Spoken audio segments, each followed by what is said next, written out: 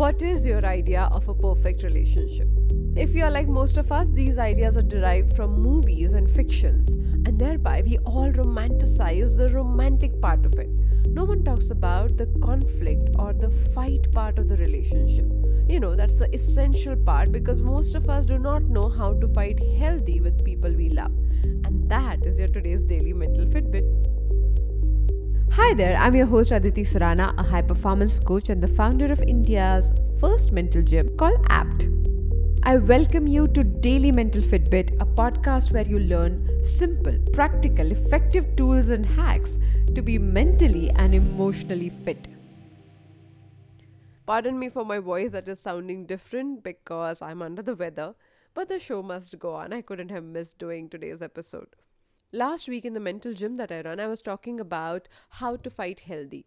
And I asked people, what do you consider unhealthy in a fight? It was interesting to hear what they said. When people become aggressive, when they do not give me any choice, when I feel I have no voice left into this conflict, multiple responses that boil down to this simple feeling of being helpless in a conflict. Sometimes we don't realize that we become so aggressive while fighting with people we love that we'll end up hurting them, scarring them for life, saying things that we do not mean. All the things that we really do not wish to do on a normal day. But when emotions take over, we absolutely destroy people we love.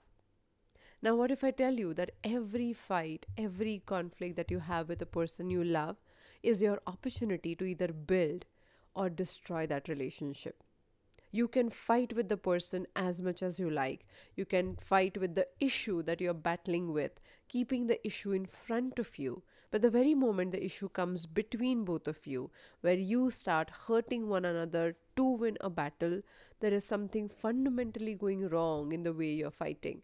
So in the mental gym, we follow this practice of reminding ourselves to put the issue in front of you instead of letting it come between two people.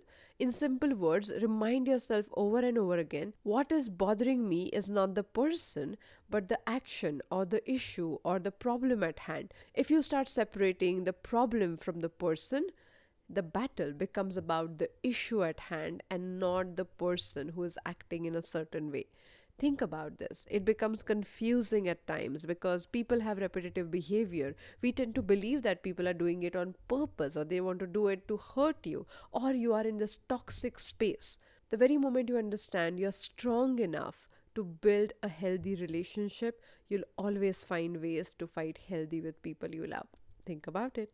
More such conversations on Daily Mental Fitbit to claim your mental fitness right away.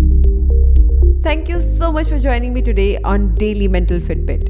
If you think you want to take your journey with your mental fitness to the next level, then check out India's first mental gym called APT. The website is aptmentalgym.com. I'll see you tomorrow with one more episode.